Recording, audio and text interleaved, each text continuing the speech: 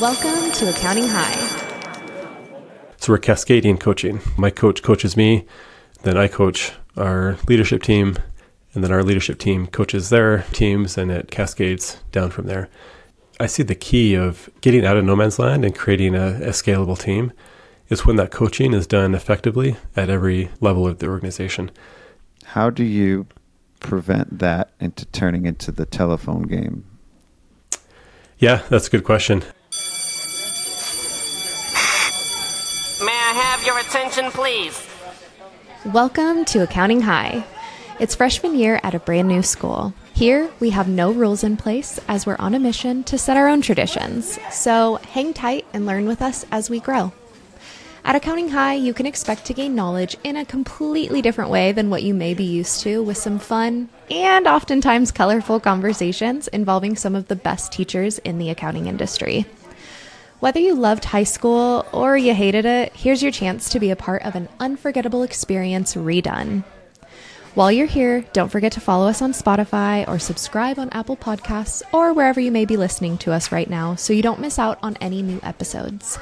And feel free to leave us a 5-star review letting us know how the school year is treating you. In addition, share this episode on social media, tagging us at Accounting High. So sit back, relax, and open your mind because class is in session. I repeat, may I have your attention, please?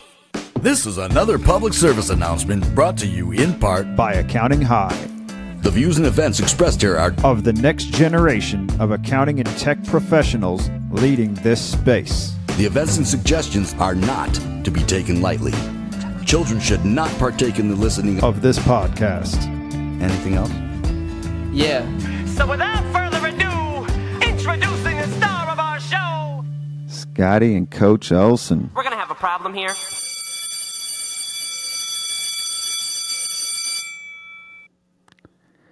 Coach Dave or Coach Olson, I wasn't quite sure what I was going to say there, but Coach Olson kind of like has a little bit of a rhyming to it. Yeah, that definitely takes me back to high school, so yeah. I like it. Were you Coach Dave in high school or Coach Olson? No, just had lots of coaches, so calling them coach and their last name, that brings back memories. So it's coach in the last name, so I like it. Let's get started. We're on our third installment of the PX, the People Experience, brought to you by Nimble or by Coach Olson. Like this is our instructor here. I'm just like kind of in the room sweeping up. I've been cleaning the whole school here as the custodian, tidying things up, and now I'm in the class. I'm kind of sitting down because I'm interested in this. I want to learn more about this People Experience. We hear a lot about client experience. We don't hear too much about people experience. And on our third installment today is coaching. So, Dave, give us a brief overview of what we're going to be talking about today.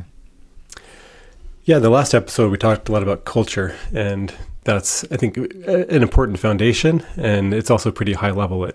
Now we get into the kind of nuts and bolts of how do we actually create the organization, how do we coach our team so that the culture remains intact and we actually get stuff done and, fulfill the purpose of the business. So we're going to talk about that. Coaching. What does that look like? Creating leaders. That was the little subtitle I have for this episode. Coaching and creating leaders within our firms. Yeah, exactly. It's all about creating leaders throughout the organization. That's how we build a business that can scale, is if we have leadership at every level. If the leadership is only at the top, then there's a limit to where we can go, but we want everybody to be leaders. Yeah. So I've recorded a couple episodes since we did our first two, and I've started to see some patterns. It was something very similar that we talked about back at Accounting Salon this past year, being in no man's land. A lot of firms go from that solopreneur solo show to growing, and that means they hire people and they grow, and they're somewhat getting from, you can only go so far as a solo show.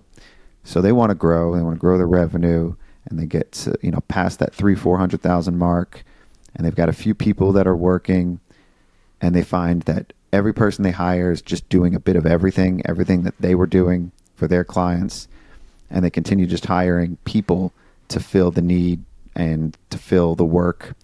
So one person's doing everything for their set of clients. And that's a pattern that a lot of firm owners go through because they don't know the first thing about setting up a structure, building a structure.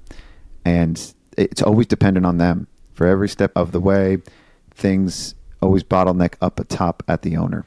And building leaders is very different because you're setting people up to not do client work, to not do all the things you were doing, but to do specific functions within a business. You know, maybe it's operations, maybe it's sales or administrative. You're hiring people from management levels that aren't doing production work. And that's different. That means you're going to be taking a hit in your margins. There's a lot of things that are going to be happening. And so, you know, one thing that you and I may have fast forwarded through the fact that they're going to be setting things up and structuring things differently to build leaders and to grow leaders within their firm, leaders that can take ownership of parts of the process and certain aspects of the firm without your guidance, maybe your guidance, but without needing you as the owner for any of those day-to-day decisions, without needing you for that. So you're going to need people that can show a little bit of leadership, but also make sound decisions on behalf of the firm. Did I do an okay job of explaining, you know, that whole idea of no man's land? Because beyond no man's land, you're scaling. That's when you've really started to scale. Yeah, I think you nailed it. I think the distinction is getting from that individual small organization through no man's land to what does it look like on the other side of no man's land. And that's when you've scaled. You have leaders in place that can run without you, and I think that's what you're saying is. And then what does that look like in the middle, and what is the common milestones? And you know, I think I'm sure different definitions and different milestones that different companies face, but I often hear the 500 to $1 million in revenue in accounting is kind of the beginning of no man's land. And then it can take 3, 4, 5 million before you feel like you're coming out on the other side as you construct the organization in that way. So we're going to talk about how to get there. Lots of peaks and valleys as you try to get there in different areas of growth. Margins, there's peaks and valleys as you continue to grow and get to that scaling point because you're going to take hits. But all throughout the way, it's very important to start having this mindset of I'm growing people as leaders, and I need to create the structure, create the roles, create what we're going to talk about today is the accountability chart. And with that in mind, that things aren't going to be dependent on you as the owner. People are going to do things without you, make decisions without you, and you got to be comfortable with that. Yeah, for sure. And there's a lot to look at. And I think this journey is very common in any kind of technician-led business. So a profession like accounting, often people start out as individual contributors, individual technicians, and then look to build a business around that. Probably law, some of the trades, a lot of them have a similar type journey. Professionals, a lot of knowledge workers and professional services always end up in that path, and that road led to siloed partnership model firms, and that's what we were calling managing a practice. That was the old way of running a practice, was MAP. That was the thing that was taught to a lot of accountants, professional services, and they turned into that partnership model where it was silos of partners that had their client base and they all just shared resources at an administrative level. And they weren't growing leaders, they were just growing technicians within their silos. So you'd have one large firm and each partner was working independently. They weren't all working toward one similar goal. And that's what our profession, basically the makeup of our profession, that's what it looks like now when you look at most firms. But the way you're running your firm, you're running a practice, which is what we call RAP instead of MAP. So from MAP to RAP, you're running a practice differently because you're running it like a business. And in order to run it like a business, you've got to have some of these key components that we're talking about. Yeah, and I think the terminology, I think, keeps us in that mindset sometimes too. Like even the word practice or firm kind of implies that technician-led, that technician. Mm-hmm. So maybe we call it, I don't know what the acronym could be, but basically, yeah, like you said, running a business, running a company, building a business as opposed to building just a practice. Well, no, we still have to use practice because rap has a P in it. Yeah, we gotta have rap in there. Figure out another word for practice. Practice is still what it is because we're practicing. We're not firm in our knowledge. We're still learning more. We're practicing. We're always practicing instead of like we're not set in our ways. We're practicing. We're evolving. There you go. I can get behind that. All right. So. All right. I'm stretching. I like it. That's what we're going with. Yeah. Oh yeah, you got to fit rap in there. No, I think you hit it on the head though when you talked about the partnership model, where we have siloed partners kind of running their own practices individually, and that's really at a sharp contrast to the corporate model. And when we say corporate model, we're not saying it has to be a corporation, but it's the corporate organization where you have a leader at the top, you have organization of C-suite executives or VPs or directors that are specialized in a certain department. So like in a partnership model, you may have a partner that a lot of times they're responsible for sales and they use their networks and their relationships or word of mouth with their clients to build up their sales. A lot of accounting firms don't have a dedicated sales leader or a sales team going out. Each partner is responsible for bringing in their own business. Yeah. And even HR is another specialized, we're talking about people here. The people organizations are often, maybe a partner is responsible for the HR function, and they might have lower level HR generalists kind of carrying out the work.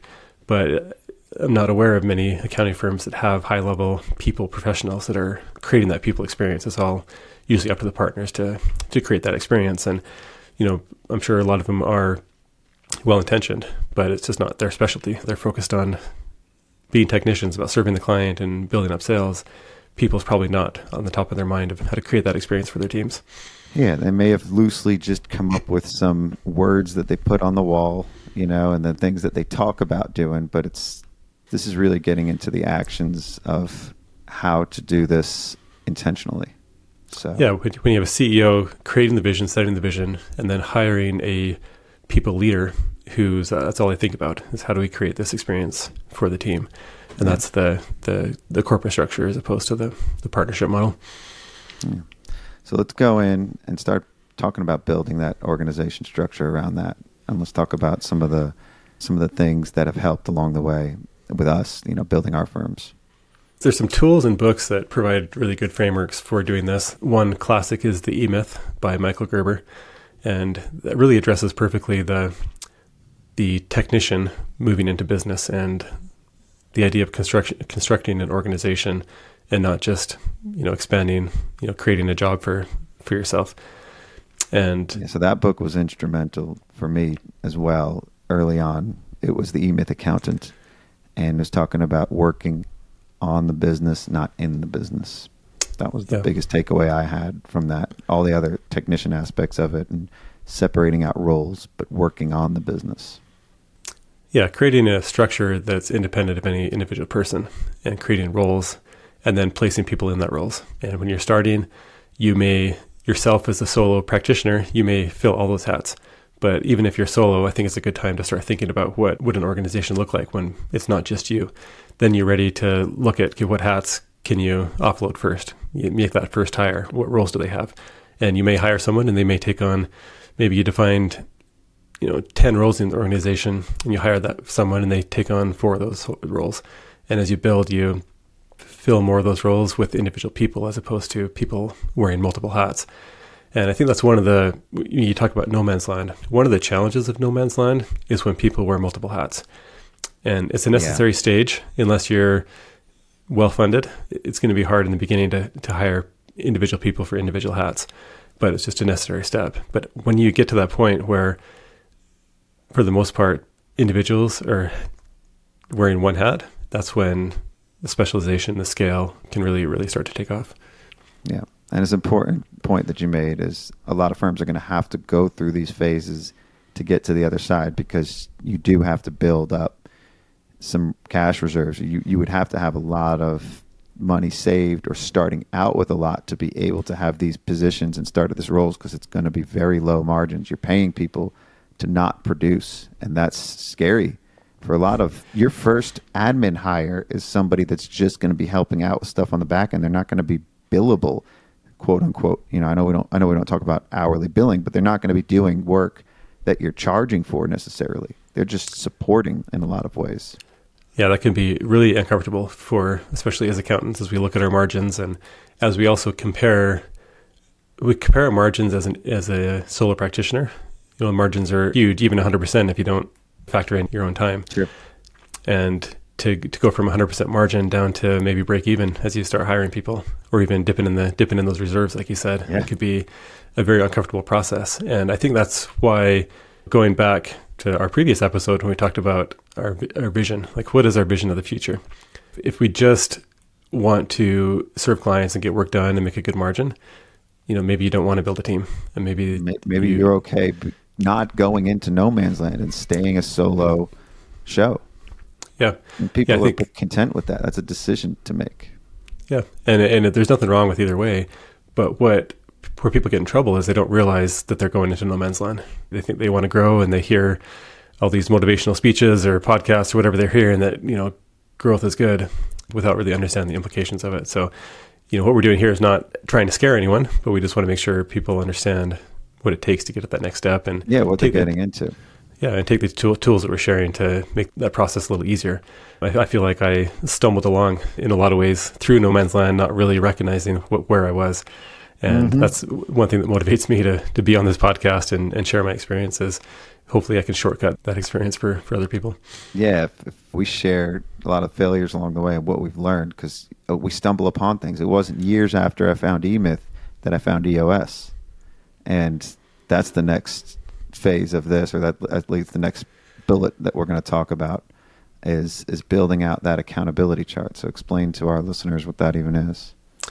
Yeah, so I think the accountability chart is really just the eMyth in a part of a larger operating system, like you mentioned EOS. And it's really about defining every role that's needed in the organization and putting responsibilities to that role, including a structure of who they're responsible to. And in building this structure, I recommend that leaders look out into the future, but not too far. I've found myself being in this trap where we're a $100 million company, and here's the organization that we're going to need to support that. And we have every department broken down into 20 different roles of what that looks like. And but that's really not your reality. Yeah, I mean, maybe years in the future, but it's a distraction and it can get overwhelming in that way. So I would say, there's no magic rule of how far to look out, but maybe look out, 1 or 2 years in where you'd like to be as a company, and build out that accountability chart, and start putting in people's names into those roles. And again, with the eMyth way of looking at it, they're roles and they're not people. And you don't want to build your organization, your accountability chart around people. You want to build it around the roles the business needs. And then you place people into the best fits within that chart. And like we talked about, wearing multiple hats, one name can be in multiple spots on that accountability chart. But the important point is being clear about what are the roles needed to fill the organization.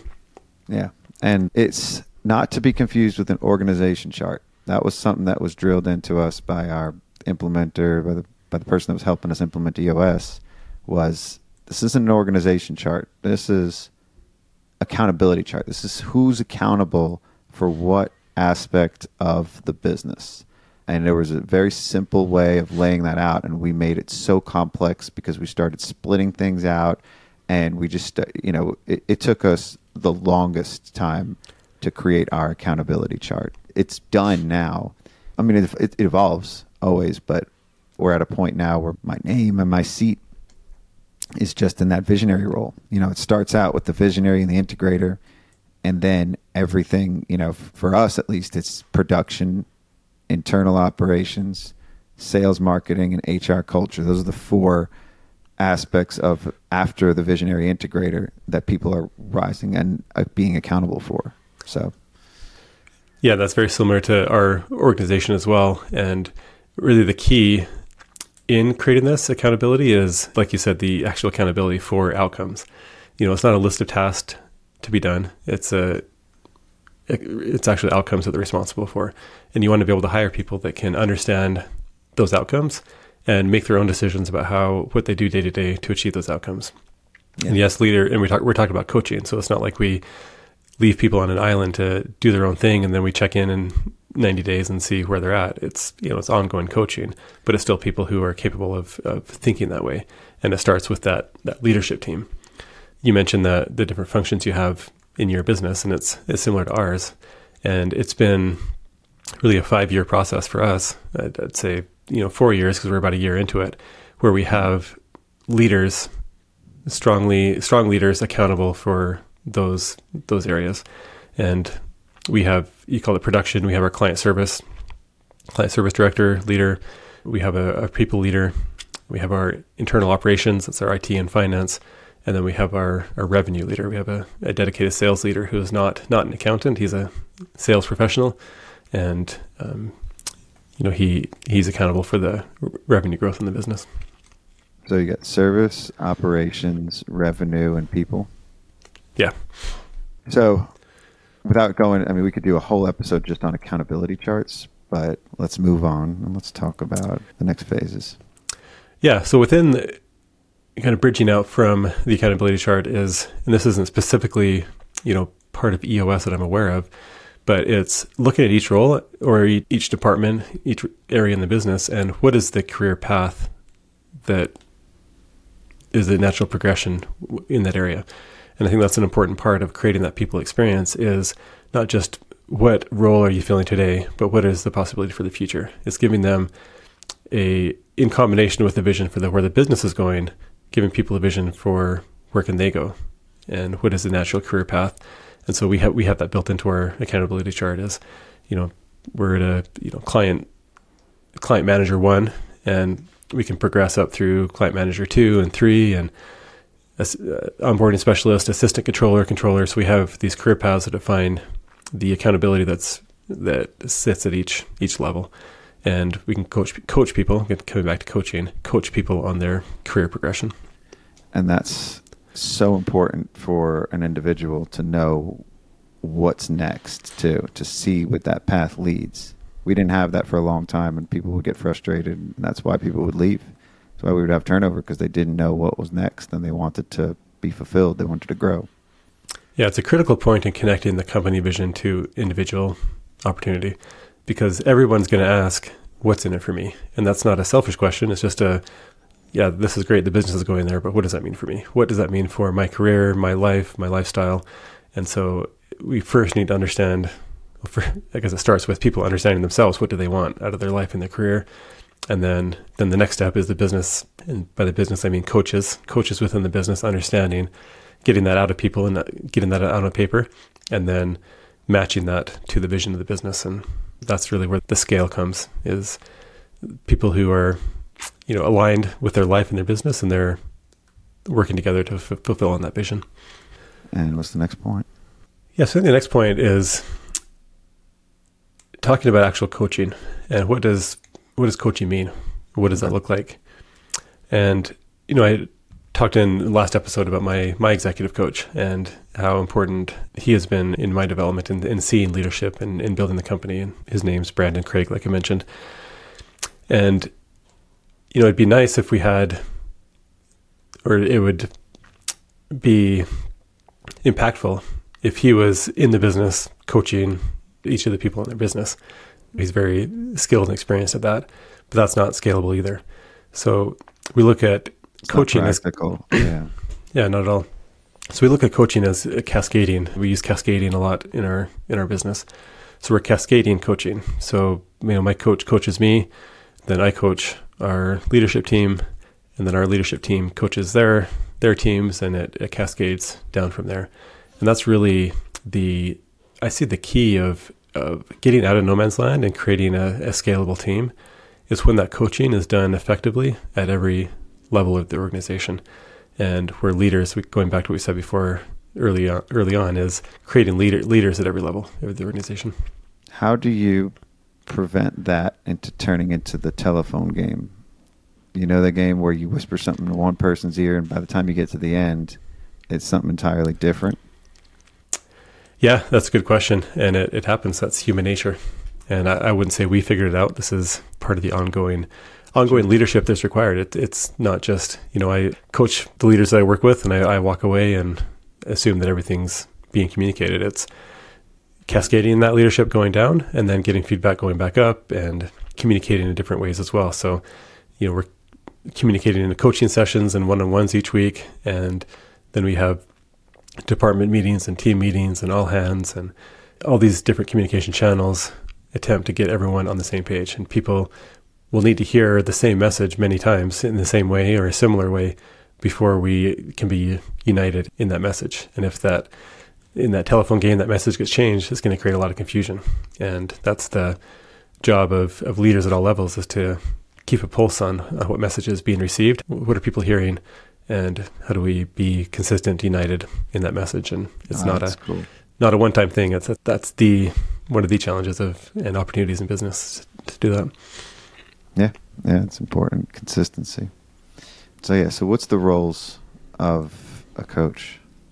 What are the roles of a coach? Yeah, when we think of the coach, I think it's more about understanding where people are at in their job, in their career, and how they're feeling about it, as opposed to what they're actually doing. You talk about a boss or a supervisor or that implies more tactical, like what's getting done, what tasks are getting done, what does performance look like, as opposed to really understanding, thinking like a sports coach, really understanding the mindset, understanding the psychology of the person, how are they feeling about their own performance, how is their business fitting in with the rest of their life, and to the extent that it's relevant and people are willing to share is this working for people? Is there hours in their schedule and the demands on their job, does that work with the rest of their life? So it's really understanding the whole person and then fitting the business performance into that relationship and coaching them on specific aspect of performance and looking at metrics and the accountability chart, areas they're accountable for, and holding them accountable to that performance. Yeah. And holding people accountable, it's really important that you do have individualized time with your leaders and with the team. And cascading, I think, leads to people being, the people you're cascading to, they have people they're responsible for and they're leading. So how do you give people individualized attention? How do you talk to people? Like, do you have one-on-ones? How do you do that? Yeah, so we follow the EOS structure in that we have our department LTENs. And as far as I'm aware, at least in the formal structure, there's not a lot of talk about one-on-ones in the EOS structure. So we've layered that as a key part of our meeting cadence on top of that. Every one of our team members should have typically a weekly one-on-one. It can be bi-weekly depending on the role and the autonomy of the person, but somewhere between every week or two, having that one-on-one check-in. And what that looks like is being intentional about not making that tactical. And it can be very tough not to let those meetings just to fall into tactical.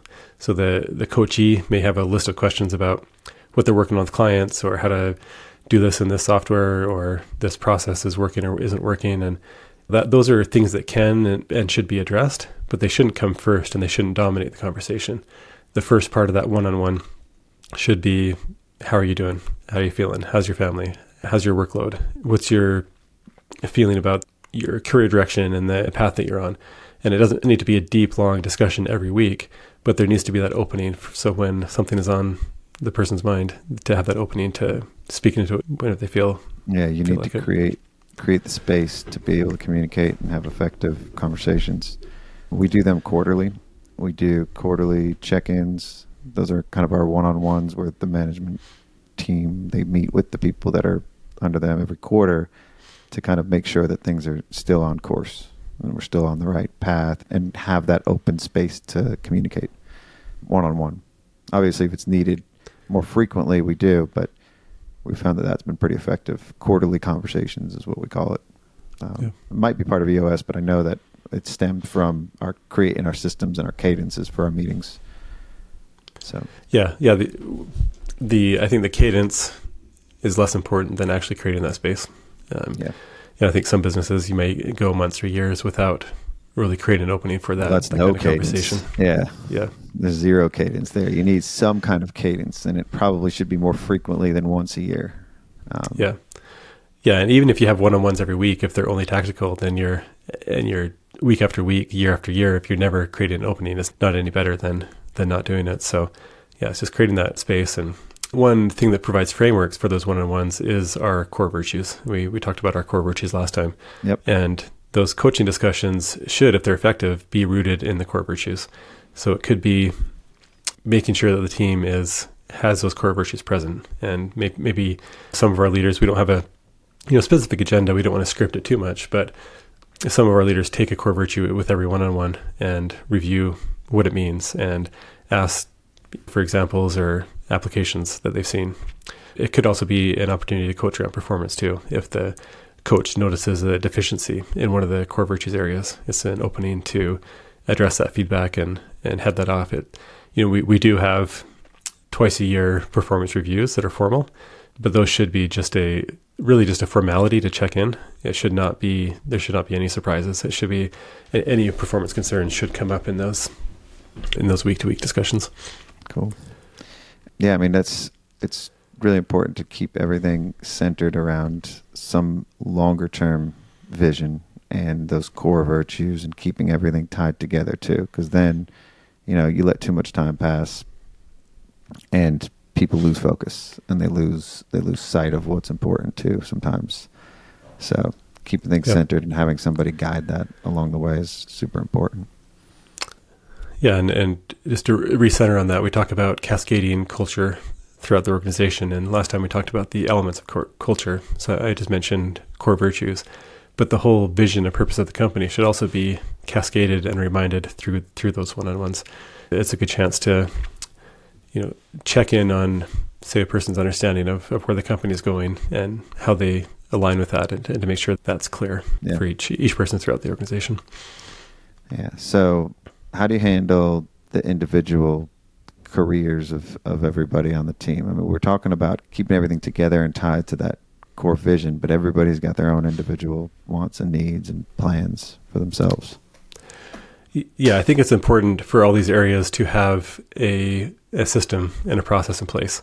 I mean, it's good to have the overall principles and vision and ideas, but I think it needs to be consistent, scalable, it needs to be boiled down to a specific process. One process that we follow is we call our career plans. And so each person in our company, we just launched this a few months ago, so we're in the process of building all these, but each person should have a documented career plan. And that's a combination of whatever lifestyle factors that they're comfortable with sharing, that are making known within the team. So it could be their goals in life that are outside of work. It could be their family and their schedule and the number of hours they want to work, things like that. And then combine that with the career opportunities we have within Nimble. So I talked a minute ago about the progression paths that go along with the accountability chart. And so those career plans look at that possible career progression and document where that person would like to go and create a plan that would help them get there. So someone, for example, is at client manager 1 right now, and there's a few steps to go to get to controller over time. But if it's that person's desire to get to controller someday, we want that to be clear. And we want to be able to have some kind of tentative plan in place to develop the skills and experience needed to get to that role. I think it's just as valuable to understand that maybe somebody's at client manager 1 and they have maybe kids or elderly parents or something like that they're taking care of, and really career progression is not a huge priority for them. They want to perform well in their current role, but they don't have a desire to progress from there. They're happy just performing within that role. And that's just as good to know. And that helps us help people achieve their goals, whether they're lofty or whether they're just to keep going. Either way is great. Yeah. Yeah. Well, this is the key to retention. This is the key to keeping people, is keep them motivated and chart the course. Yeah, for sure. It. Yeah. Anything else to wrap us up or to tie up this conversation? Because this is critical in keeping people and keeping everybody motivated, is the coaching. It's a very critical component of the people experience. Yeah, no, I think that covers a lot of principles of coaching. We could talk for a long time about it, but I think that covers the main points. Did you talk about the book from Clayton Christensen? Yeah, Clayton Christensen, his book, it comes from an article. It's called How Will You Measure Your Life? And it's a great book about combining people's lives and business. And one thing that really stands out to me about that book is how much of an impact someone's work has on the rest of their lives. He gives an example, and I'll just summarize it at a really high level, but an executive who goes into work and they work for 10 hours, and in the course of that 10 hours, they feel validated and they have a chance to accomplish something and to make a difference, and they come home and they interact with their family. That's going to have a much different experience than if they go to work and it's drudgery and they have no vision and no path, and they get beat down all day, and then they come back to their family and they're going to be a much different person at home. And so it's really aligning all areas of life and progression in all areas. And in our how we operate and our goals, each area could be distinct in how we look at it, but really everything's together, everything's integrated. Our families, our health, our hobbies, everything comes together to be kind of a high performance person. And if any one of those areas are lacking, it's going to impact the other areas. Yeah, dope. Well, thanks a lot, Coach Elson. And this has been the third part of our our people experience, PX3 today. Thanks a lot, and class dismissed.